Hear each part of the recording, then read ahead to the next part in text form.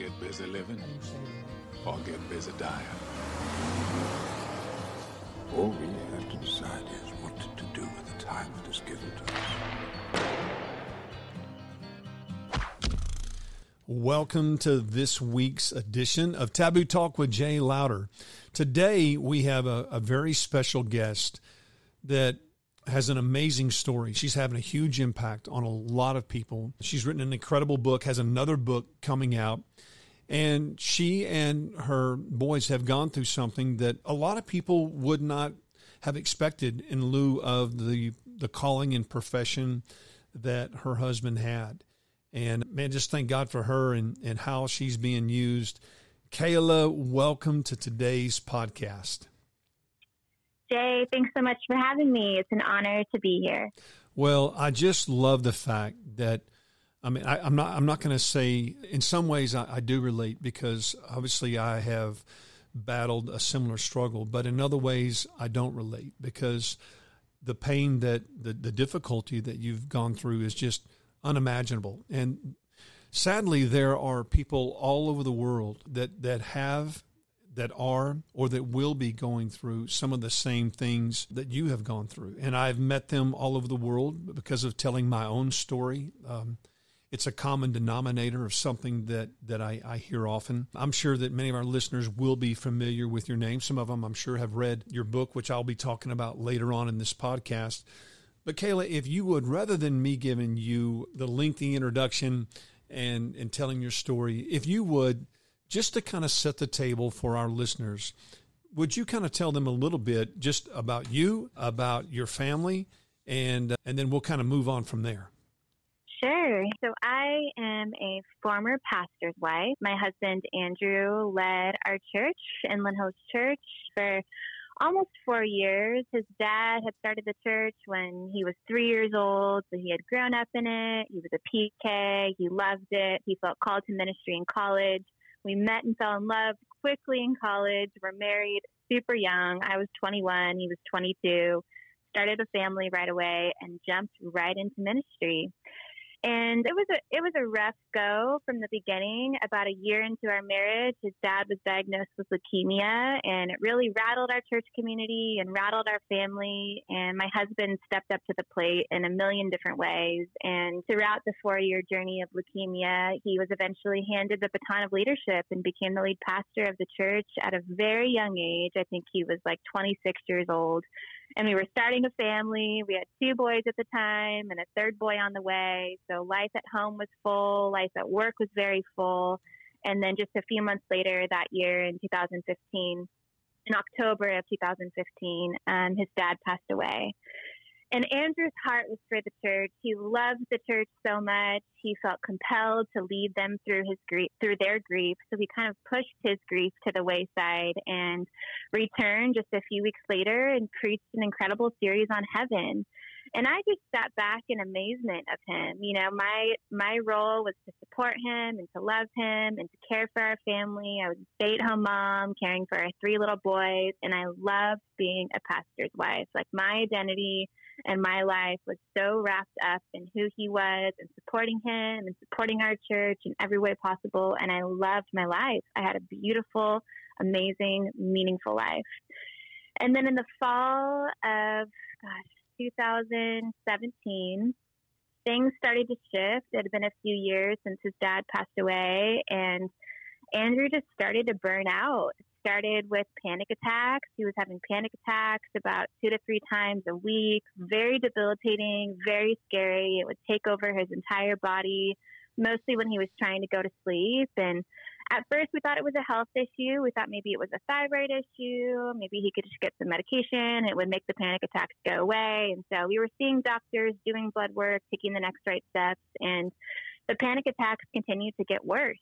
And they got so bad that he ended up in the hospital. And it was then that our church staff and our leadership team and our family kind of decided, you know, enough is enough. This guy was pushing through. He was still showing up on Sunday. Even when he had panic attacks just minutes before, he was showing up and preaching and present and trying to push through his pain. And we all decided enough is enough. He needs to take a break. And so we put him on a sabbatical in April of 2018. And he rested. And just a few weeks later, he was diagnosed with depression. And we finally had some of the answers we were looking for and why he was experiencing these panic attacks and why he had so much anxiety. And his body was just depleted. It had been a long journey of caring for his dad and watching his dad die and caring for the church and raising a young family that he was just exhausted. But the doctors and the medical team that we had surrounding him was confident that he would bounce right back, that he was on the low end of the depression spectrum, that with rest and medication and therapy and time off work, he would just be back to himself in no time. And so we trusted that. We trusted their advice. We trusted their plan, and we took it seriously. And so for the next 3 months, we did everything the doctors told us to do. He rested. He started a medical treatment plan. We took time together. We went on a road trip together, just the two of us, took time together at home. He read. He went and spent time with mentors. I mean, you name it. We tried it. We were doing everything we knew to do to get him better. And by August 2018, the doctors actually thought he was getting better and thought the next right step in his healing journey would be to go back to work. And so Andrew returned to work, hit the ground running, gave 2 powerful weekend messages on mental health, talked about depression, gave out the suicide hotline number, gave out quotes from the NAMI website. Like, he had done his research. He would have known where to go for help. And then headed into the 3rd week, he just had a really awful day at the office. His mind wasn't fully healed. He had told our family and told our staff that he was at about 65% when he returned to ministry. And so he was hoping to ease back into ministry over time, which many of us that are in ministry or have been in ministry know that it's very difficult to ease into ministry. It's kind of a full-on thing. And so really awful day that really triggered a mental breakdown in Andrew. And it was bad enough where our family and our staff realized, like, whoa, maybe this guy shouldn't have gone back to work. Maybe he wasn't ready. Maybe he still needs some time to heal. And so the following day, while we were away from him for just a little bit of time, the unimaginable happened, and he attempted suicide. And it was an absolute blindside. I mean, the doctors were blindsided, our family was blindsided, our church was blindsided. Here's this young, 30-year-old, healthy, incredible man living out his calling, doing the job of his dreams, amazing supportive family, and suicide. I mean, it was just so unexpected and the worst day of my life. And so he was rushed to the hospital, and we were given the gift of one last day to lay with him and hold him and pray over him and listen to his favorite worship songs with him and ultimately to say goodbye. And so on August 25th, 2018, he took his last breath. And with that, I took my first in this very brand new life that I never saw coming as a widow and single mom of 3 little boys who were 2, 4, and 5 years old. So it's been a journey that day. That's a really long description of how I got to where I am today, but it's been a journey. And so it's been about 4 years since he passed away, and my boys now are 6, 8, and almost 10 years old, and we are living in a completely different life. I mean, it still takes my breath away some days that this is our life. This is the life that we're living.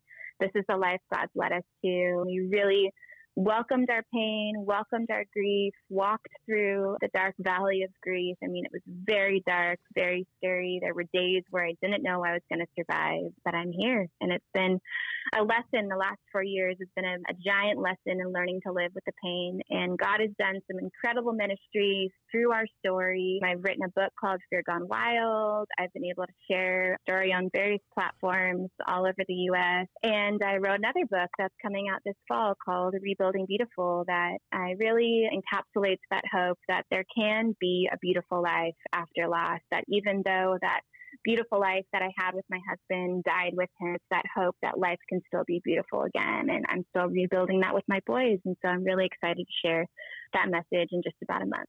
Well, Kayla, we talked even before the podcast just briefly for a couple of minutes. And I was saying that, you know, a lot of people have the assumption that those of us that are in ministry, that we have this kind of a Star Wars force field around us, and that we don't have some of the struggles that everyday folks have that are not in ministry. And as we were talking, oftentimes those of us that are in ministry not only battle, but in some cases, maybe even more so because of the fact that we are in ministry. And, here your husband was 26-year-old. Obviously, he was a young pastor, and not that but he was a pastor too of a mega church. It's not like this was a small church. There was a lot of responsibility that came with his position. I believe that you'd said that it, several thousand people that attended there every single week.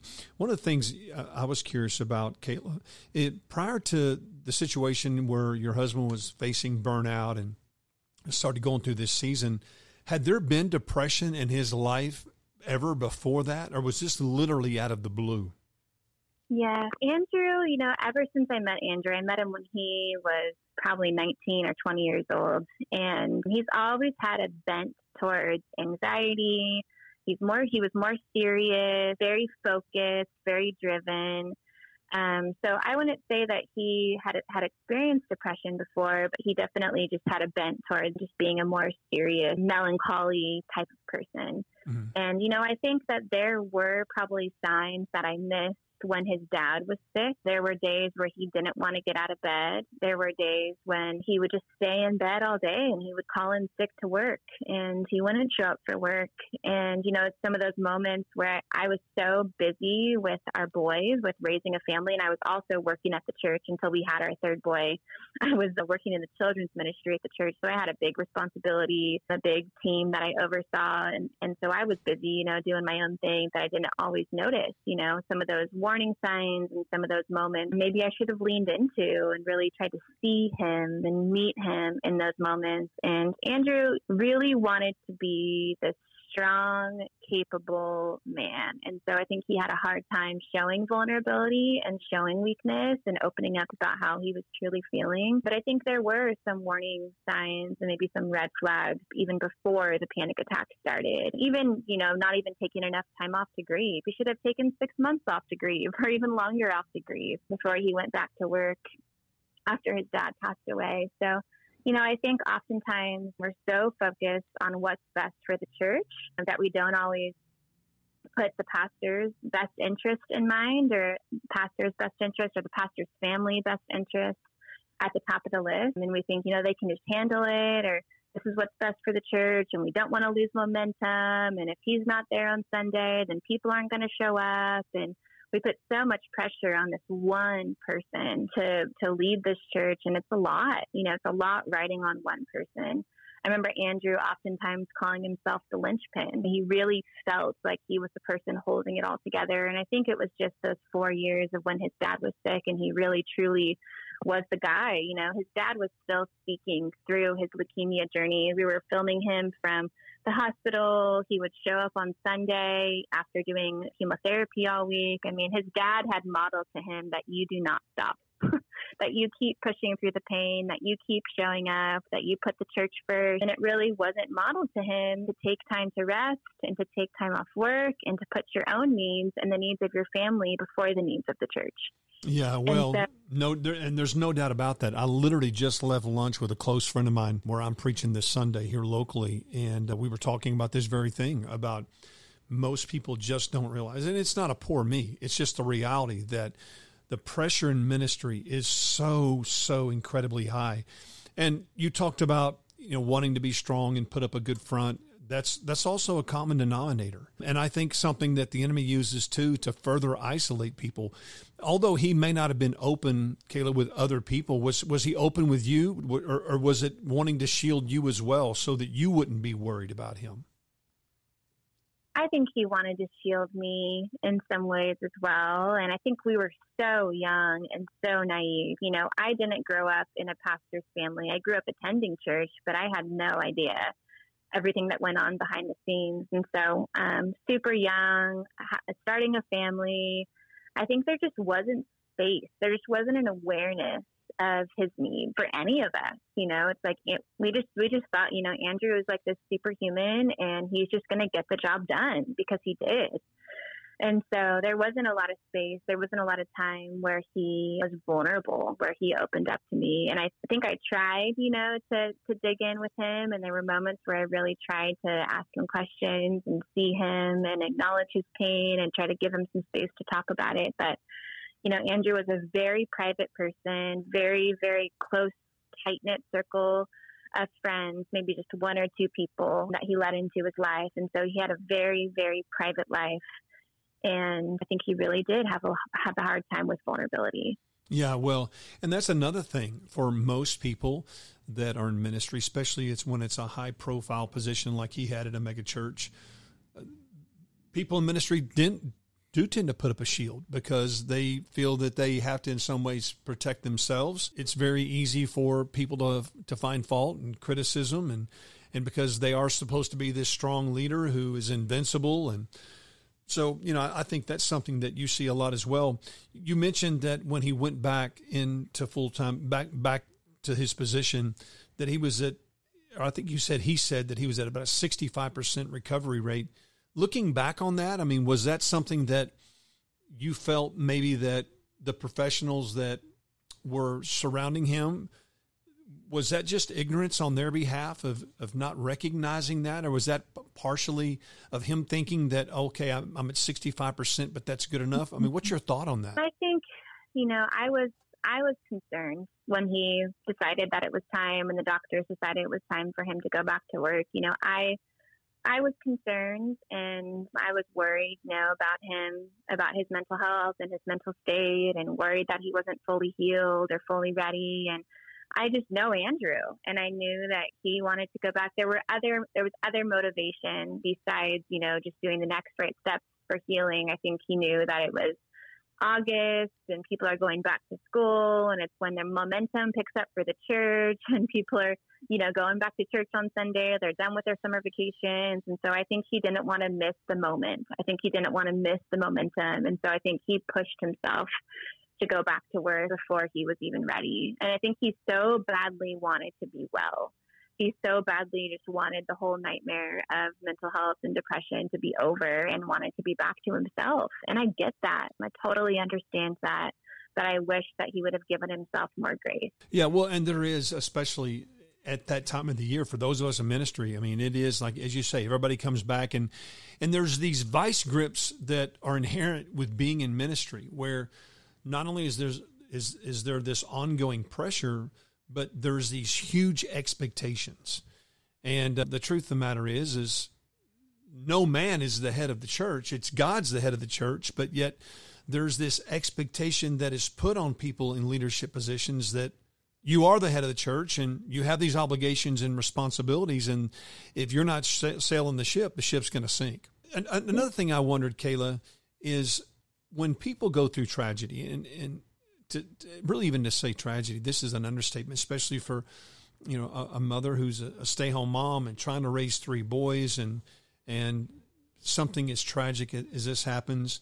And because of my own story and having spoken about this all over the world, I find some people, and I certainly don't blame them in any way, but they go through a season of blaming God, that God is responsible. I was just wondering, is that something that you've struggled with?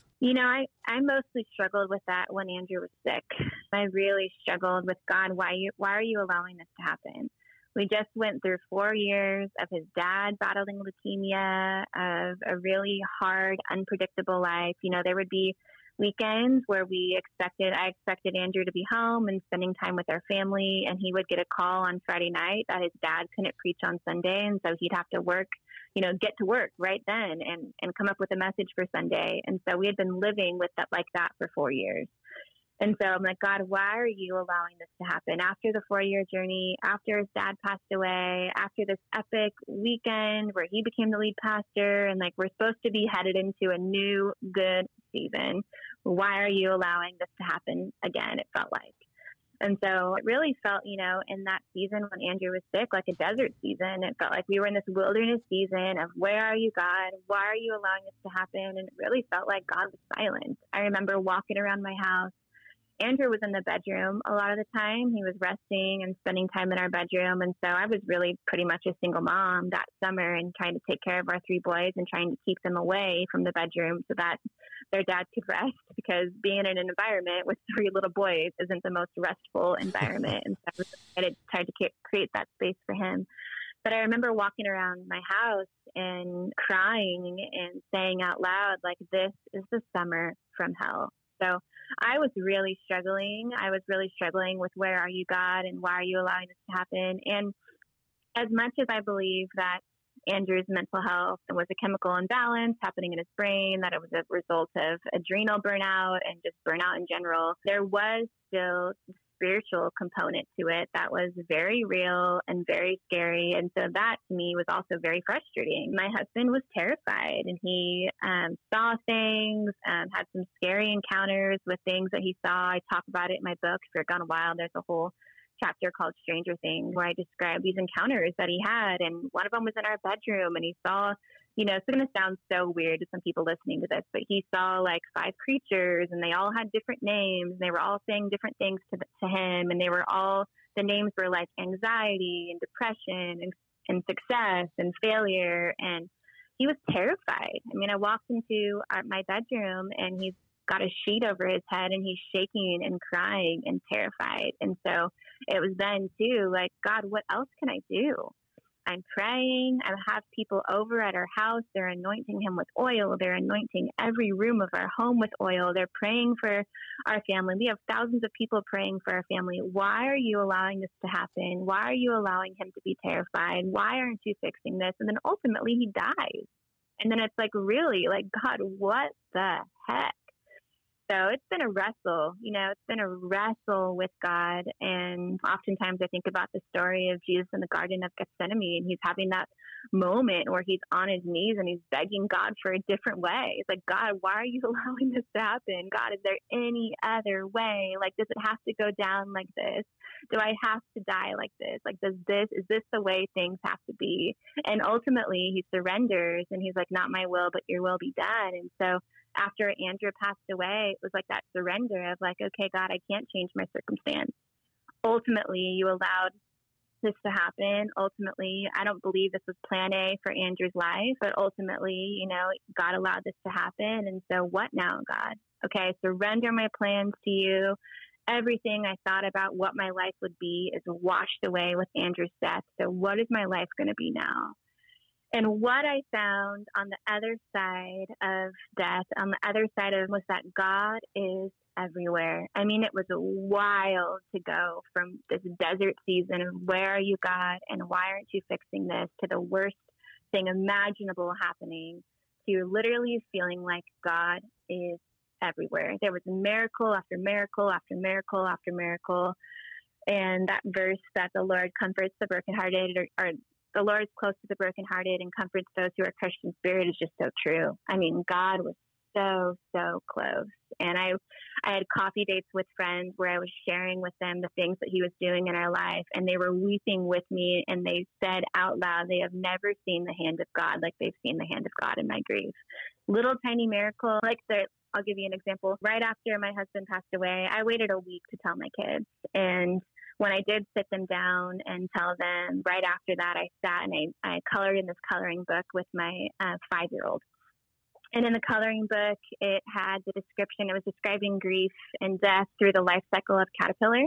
And so we were sitting there and we were drawing together and we were talking about caterpillars and cocoons and butterflies. And then it was nap time. And so we put the book away and I went to close the curtains in our living room. And right where I put my hand on the curtain was a little tiny green caterpillar.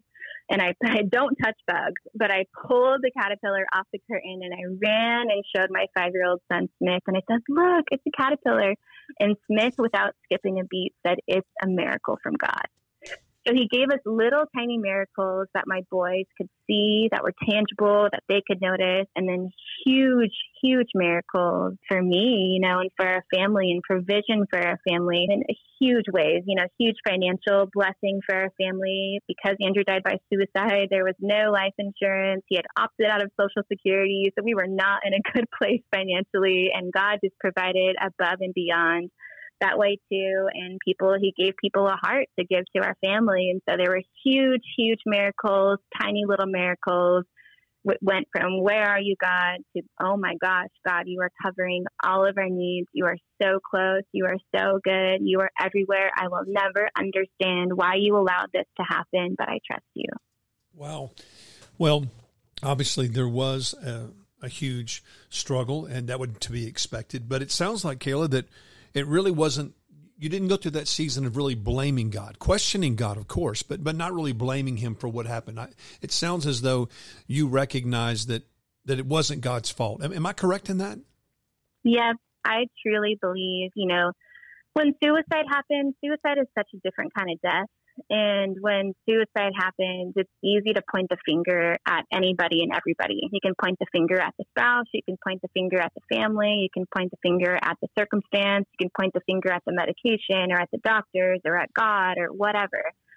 And for me, I see Andrew's death as a horrible, tragic accident. And I don't blame anybody. I describe Andrew's death like a child drowning in a swimming pool at a birthday party. I mean, he was surrounded by people that loved him, and we all just missed it. We all just had no idea how bad his depression really was. And I truly believe that Andrew didn't even know how bad his depression really was. And his psychiatrist, after he died, said something to me that was really helpful. He said that 90% of suicides are impulsive. It's this in-the-moment, overwhelming flood of pain that many of us aren't capable of understanding unless we've been there, unless we've had an attempt, unless many of us are just incapable of understanding. And so I truly believe that the suicide isn't anybody's fault. It's not Andrew's fault. It's not God's fault. It's not my fault. It's not the doctor's fault. It's not anybody's fault. Nobody is to blame. It's a horrific tragedy. And trying to put blame on anything or anybody is just super unhelpful. Kayla, when I was struggling with suicidal tendencies, there were people around me that knew I had issues, but even those that were closest to me, albeit a very limited circle, really had no recognition of how dark the darkness was and how much I was suffocating. And part of that was similar to your husband. I didn't want people to know. I wanted people to think, I'm a man and I can handle this and I'm strong and yada, yada. But people really didn't know. And matter of fact, even a friend of mine years later wanted to meet with me and I was telling him about some struggles he was having. And anyway, he later went home and hung himself, and his kids found him. And I carried a lot of guilt of going, Jay, if anybody should have recognized the signs, it should have been you. I mean, you've dealt with this in your own personal life, and how did you miss it? And so I felt like I carried some responsibility that I didn't see the signs. You talked about, and it's always easy, as the old saying goes, hindsight is 20/20, meaning you can look behind you and go, how did I miss that? And now this all makes sense. And you talked about, after your husband had ended his life, that you did see some of the signs that weren't so visible. It's kind of like your analogy of a kid in a swimming pool drowning. I think for a lot of people, it's the people that are surrounding, and from my perspective, it's like they're blind. It's not that they don't care. It's not like they wouldn't help. It's not like they don't want to help. It's that proverbial, I'm in the pool drowning, but all the people around me, they can't hear me and they can't see me. And so I wondered, when you looked back and saw, okay, gosh, now I see this and I see that, did you carry a sense of guilt of, why didn't I recognize this? And if I would have seen this as clearly as I do now, well, then I could have done this and that. Did you walk down that dark path of feeling guilt and wondering, blaming yourself for why you didn't see it when it was so obvious in hindsight? Oh, yeah, absolutely. I think anybody that deeply loved Andrew would have done anything that they could have to save him. And so after he passed away, there were months where my mind would literally try to save him. My mind would come up with every possible scenario, and it would replay over and over and over and over, just trying to make sense of the trauma, just trying to make sense of what happened. My mind had no category for it. And so it would just replay over and over and over and over and over and over and over. And so I did struggle for a while with regret and with thinking back and wondering what I'd missed. And as I did look back, there was a moment where Andrew tried to tell me. We were sitting at the kitchen counter. It was after the kids had gone to sleep. And like I said, it was a summer from hell for me. And so I was exhausted. I was depleted. I was getting burnt out. Andrew's therapist had shared with me that I was co-burdening his depression. So I was carrying his depression with him. So I was getting just a taste of his depression with him. And so I was exhausted, and I'm trying to explain to him, I'm exhausted, and I feel like I need more support, and I'm venting to him. And his response to me is that he's venting to me about his own pain too. And he tells me that he was up in the middle of the night before, and he had his staff organization charts spread all over the kitchen counter, and he thought about killing himself. And I reacted out of my own emotion, out of my own exhaustion. I couldn't even hear or see what he was trying to say. And so I reacted out of my own emotion. I said, Andrew, that's the most selfish thing you could ever do. You would never do that to me and the boys. Just totally offended. I can't believe you even said that. And I just totally dismissed it. And Andrew, I'll never forget, Andrew looked at me and said, Kayla, that's not what you said. You need to do some research and come up with something better to say. And he was right. That's not what you say. I know now that's not what you say to someone that's struggling with suicidal ideation, with someone that's trying to let you in on the darkest struggle of their mind. That is not what you say to someone that's trying to be vulnerable and they're trying to raise their hand and reach out for help. You don't just dismiss them. And so I wish, looking back, I wish I would have been able to pause in that moment to realize, to take my ego off the table and realize that moment wasn't about me. And to have the ability to pause for that moment and respond instead of react. When someone tells you that they're struggling with suicidal thoughts, it's time to lean in. It's time to ask questions. Questions like, do you have a suicide plan? What problem are you trying to solve through suicide? How far have you researched it? How often are you thinking about it? It's time to pick up the phone and call the suicide hotline. I wish I would have done that. I didn't even know that existed, until he gave that message and talked about it and gave out the suicide hotline number from the stage. I wish I would have included other people. I wish I would have gone to his psychiatrist or called his psychiatrist the next day and said, hey, my husband said this to me. I'm concerned. I wish I would have told our therapist, hey, my husband said this to me. I'm concerned. I wish I would have invited other family members that were walking the mental health journey with us into the conversation, but I didn't tell anybody, and I never brought it up again. And I think I did a total disservice to Andrew because I truly didn't understand. And so, looking back, I know that I did the best that I could given the circumstance that I was in, and there's so much grace for that. But I'm so grateful that I'm able to share that now, hopefully for other people to not miss that moment. If someone's trying to tell you that they're struggling with suicidal thoughts, do not miss that moment. Do not miss that opportunity. It might be the one and only opportunity that to see into, to be invited into that dark space of their mind. And so I wish I would have asked about it every day too. I wish I would have been comfortable. I think the word suicide scared me. I think I was not comfortable even saying the word suicide out loud. And now I talk about it all the time. But then I just was not comfortable with that word. I really, truly believed it would never happen. I wish I would have asked him every single day, are you suicidal today? How are your suicidal thoughts going? Have you been thinking about suicide? I wish I just would have been able to see him and see how bad it really was. I just totally dismissed it and thought it would never happen. And it did. Well, I'm really glad that you answered that question the way you did, because there may be people who will listen to this podcast who recently or may in the future have someone that makes a statement similar to what your husband made to you. And maybe out of just a response, or maybe out of trying to in some way awaken them out of darkness to say, hey, this is a selfish thing. And I love your answer, and that continue to ask them, to encourage them, if they're not getting therapy, to get therapy, to surround themselves with other people, to not react, but yet take an action by, and you gave so many helpful things about what people can do in that scenario that you wish you would have said.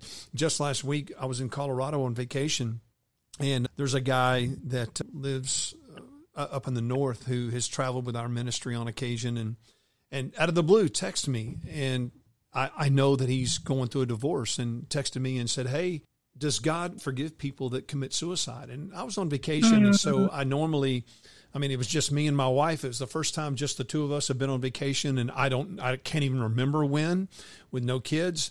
And so I really tried to stay disconnected from ministry or phone calls or emails or texts the best I could. And we were about to go on a hike, but I knew that when I got the text that although he was trying to camouflage it where it sounded as though he was just asking a random question, I knew that what he was trying to find out was if he ended his life, would God send him to hell? Which, number one, I don't believe that, but he didn't know.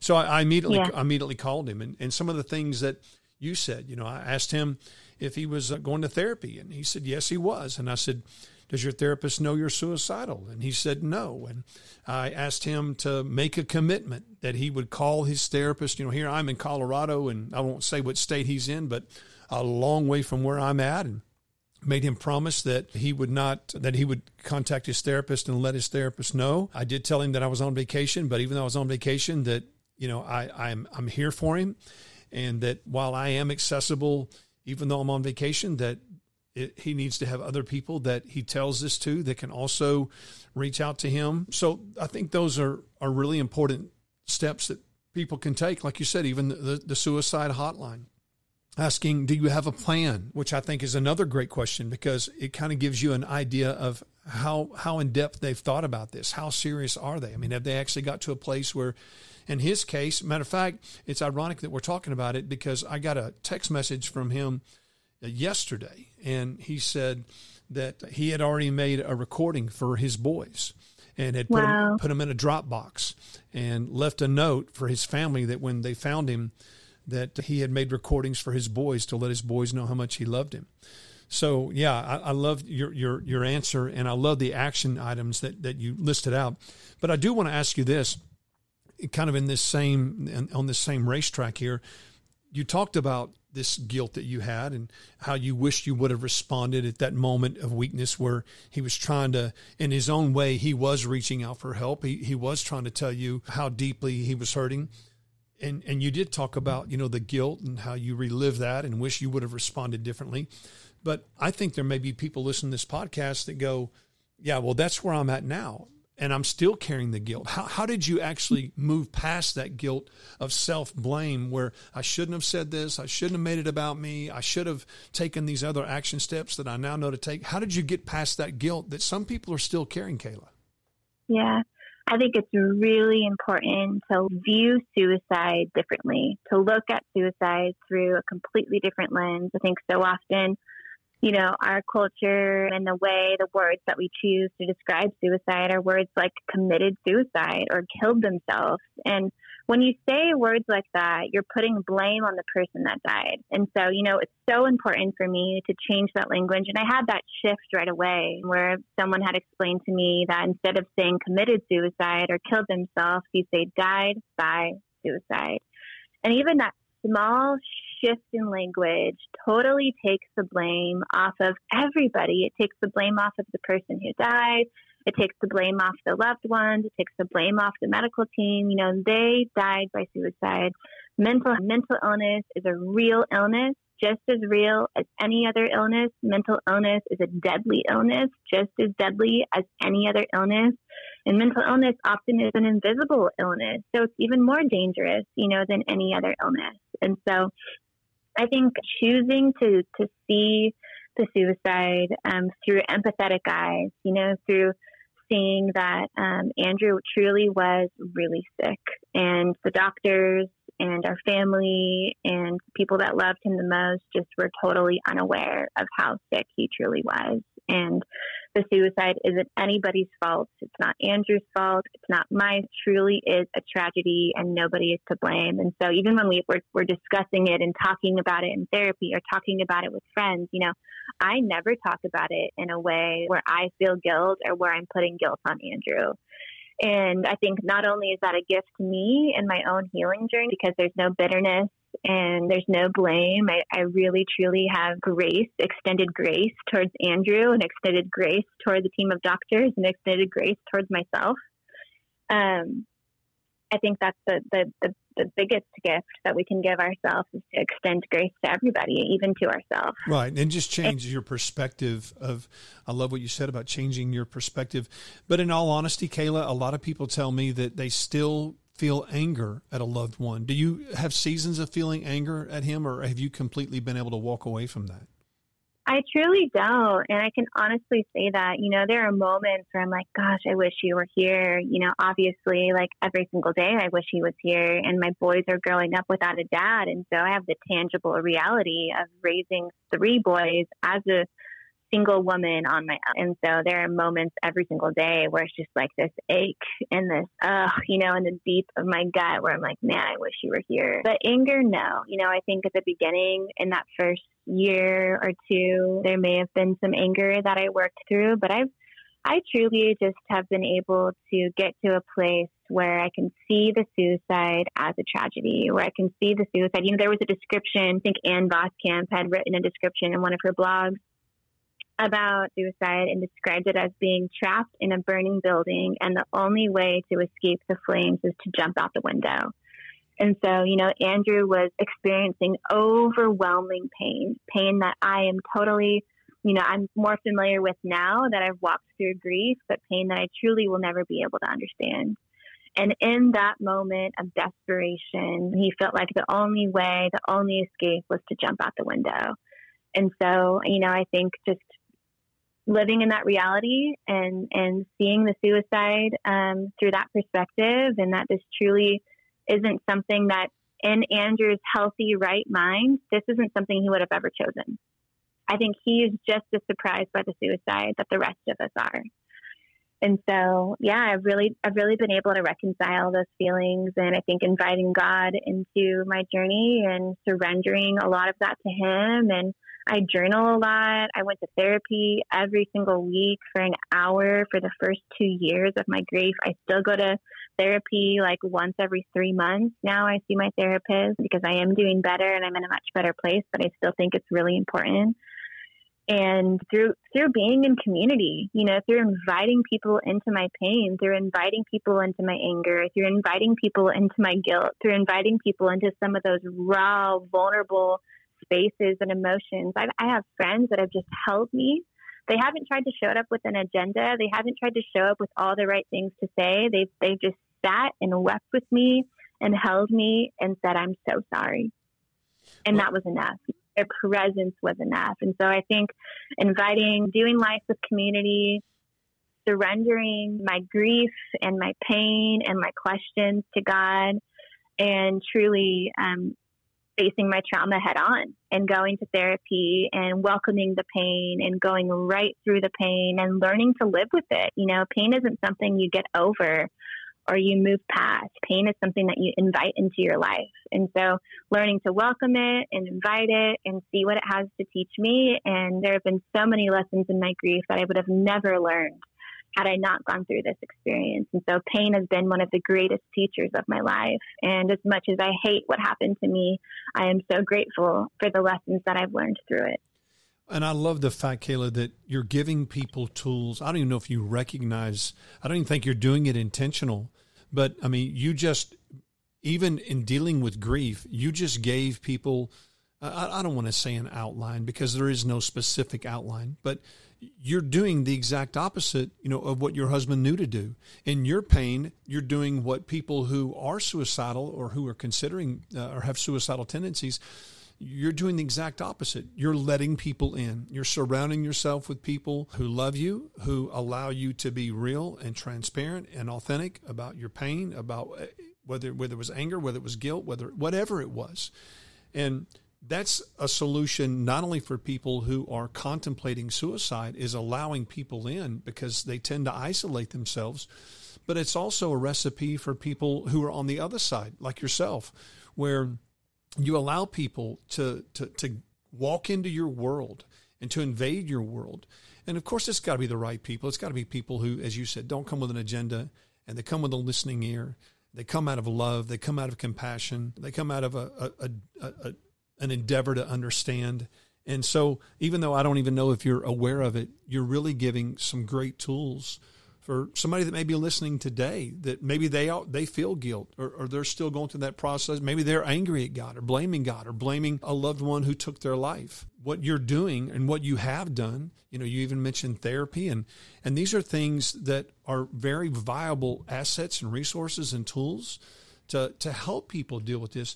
One of the things that today, or really a couple of things that I wanted to discuss that really you've said without us even having to discuss them. I want to talk about, removing the shame and stigma that's associated with mental health. And it never even came out as a topic because you talked about having a different mindset, a different perspective on that. I wanted to talk about, recognizing suicidal tendencies as a medical situation, and not always. Sometimes it is a spiritual issue, no doubt. And I do believe the forces of darkness. We know that the scripture says in John 8:44, that Satan has come he's a murderer. Matter of fact, it says he was a murderer from the beginning. So I'm not saying that I do believe that's a part of the puzzle, that it can be a spiritual issue, but it also is a medical condition. And so I just love how, you've hit on so many different topics that I wanted to dive into that you've addressed with maybe, like I say, not even knowing that you were addressing them.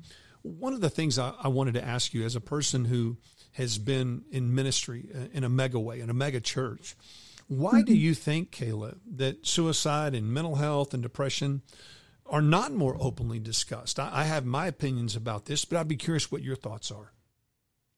Yeah, I think ultimately, and I think it's getting a lot better. I've seen improvement in the conversation and people being willing and being brave enough to have conversations about mental health and depression. Since Andrew died, I feel like since Andrew died, and there's been another, big pastor that died. There's been several pastors that have died from suicide. I think it's really cracked open the conversation where churches have realized this is something we need to talk about. And so I am so grateful for that. I just want to acknowledge that. But I think there still is a stigma. I think there still is this stigma that if you have enough faith, that if you believe in God, that pray hard, yep, that you'll never struggle with depression, that you should never struggle with suicidal thoughts, that you'll never struggle with mental illness. And if you're just close enough to God and you're praying every day and you're in the Word and you're doing all these things, which yes, do those things, be in community, be in the Word, chase after God, do life with the Holy Spirit. Yes, please do all those things. I think those things will improve your mental health, but it's not just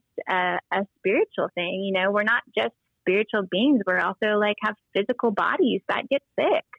And so mental illness is a real physical illness, just like any other physical illness. And so I think it should be treated with the same empathy and compassion and tender care and love like any other illness. And I think that's where the church sometimes misses the mark.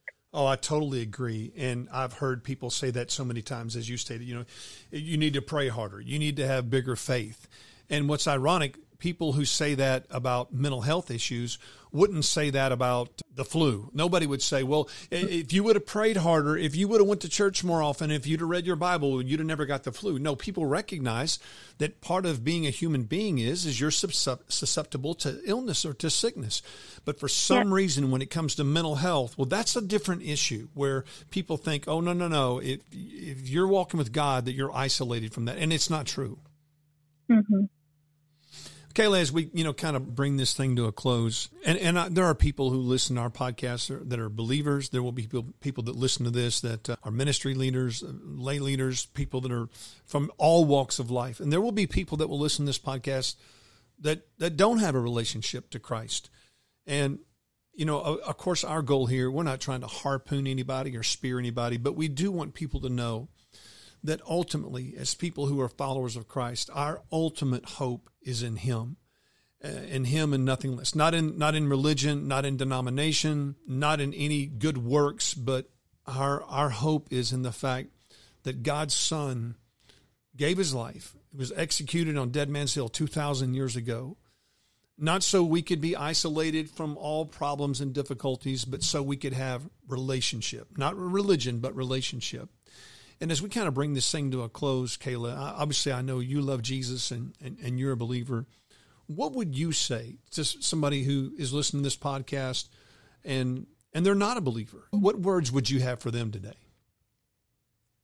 I would say you're missing out if you're not doing life with God and you're not doing life with the Holy Spirit that you're missing out on the joy, on the peace, on the love, you're missing out on one of the greatest mysteries of life.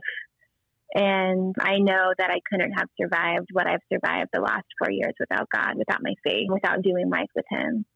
And so I just encourage you to seek after what that is in your life, what that looks like for your life. Get curious, to ask questions, to pick up a book, maybe pick up a devotional. Maybe someone's gifted you a book and it's been collecting dust on your bookshelf, and maybe it's time to crack it open and just get a little curious about who is this Jesus guy, and what does it mean to live life with Him, to walk with Him, to follow the way of Jesus. Like, what does that mean? What does that look like? What does it look like to be filled with the power of the Holy Spirit? And I would just encourage you to ask questions, to get in community, to find a local church. And honestly, I think it does start with curiosity, with just showing up on a Sunday and just checking it out. And if you don't like it, go check out the one around the corner, because chances are there probably is another one around the corner.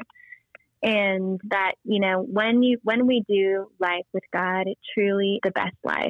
And that doesn't mean that it's exempt from hardship. That doesn't mean that awful, terrible, horrible things won't happen, because they will. But what it does mean is that He will sustain us through that. And He will give us the grace and the mercy and the strength and the peace and the joy, all supernatural, all from Him.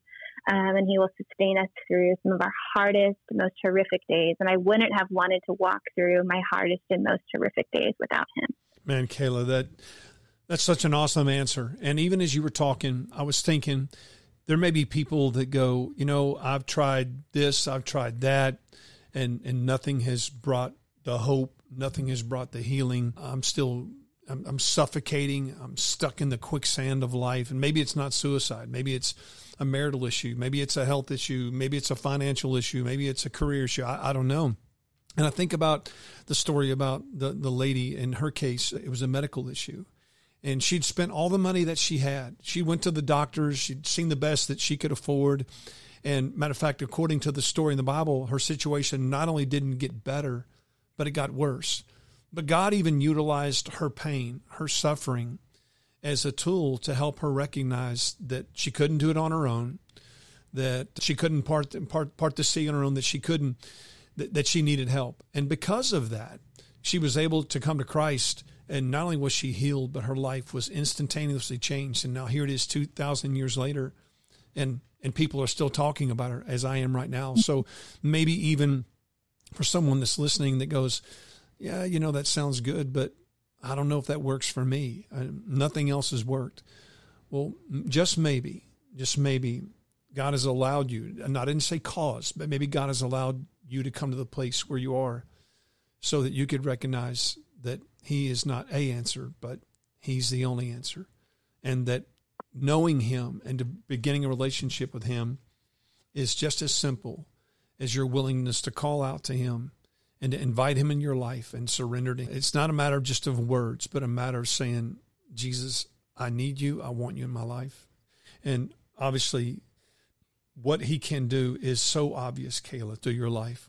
I'm so grateful today to have you on the podcast. Your story is truly, honestly, it's phenomenal. I have so much respect for you, even though you and I have never met face to face. I have so much respect for how you've handled the situation, for what you're going through. And I have so much respect for how you're using your pain as a platform to help other people. And I know ultimately that that's what God would have you to do. He would have you to take what you've been through to help rescue others. I want you to know, and I mean it, I really mean it with the depth of my heart, that I'm going to be praying for you and for what it's worth and for your 3 boys. I know God has great things ahead for you. I want our listeners to have the ability to connect with you. I mentioned earlier, you've got a book called Fear Gone Wild. You've got another book coming out, Rebuilding Beautiful. Kayla, how can people reach out to you and get a copy of your first book and your upcoming book? Remind them. Yeah, the best place to connect with me is on social media. I'm on Instagram. My Instagram handle is Kayla Steck. My website's KaylaSteckline.com.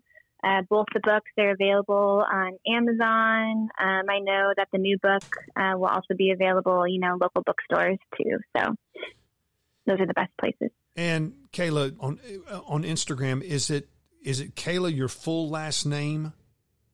No, it's just Steck. Steck. Well, I'll tell you what, I'm gonna start. I'm literally on my phone at this minute because I want to start following you myself. And tell me again, our listeners, I couldn't hear you clearly. It's Kayla what? Spell it for us. Steck. Awesome, Kayla. Thank you so much today for taking your time to be on this podcast. And thank you for what you're doing for the kingdom. Much respect to you, and just know that God's going to continue to do great things in your life. Thank you so much. Thank you.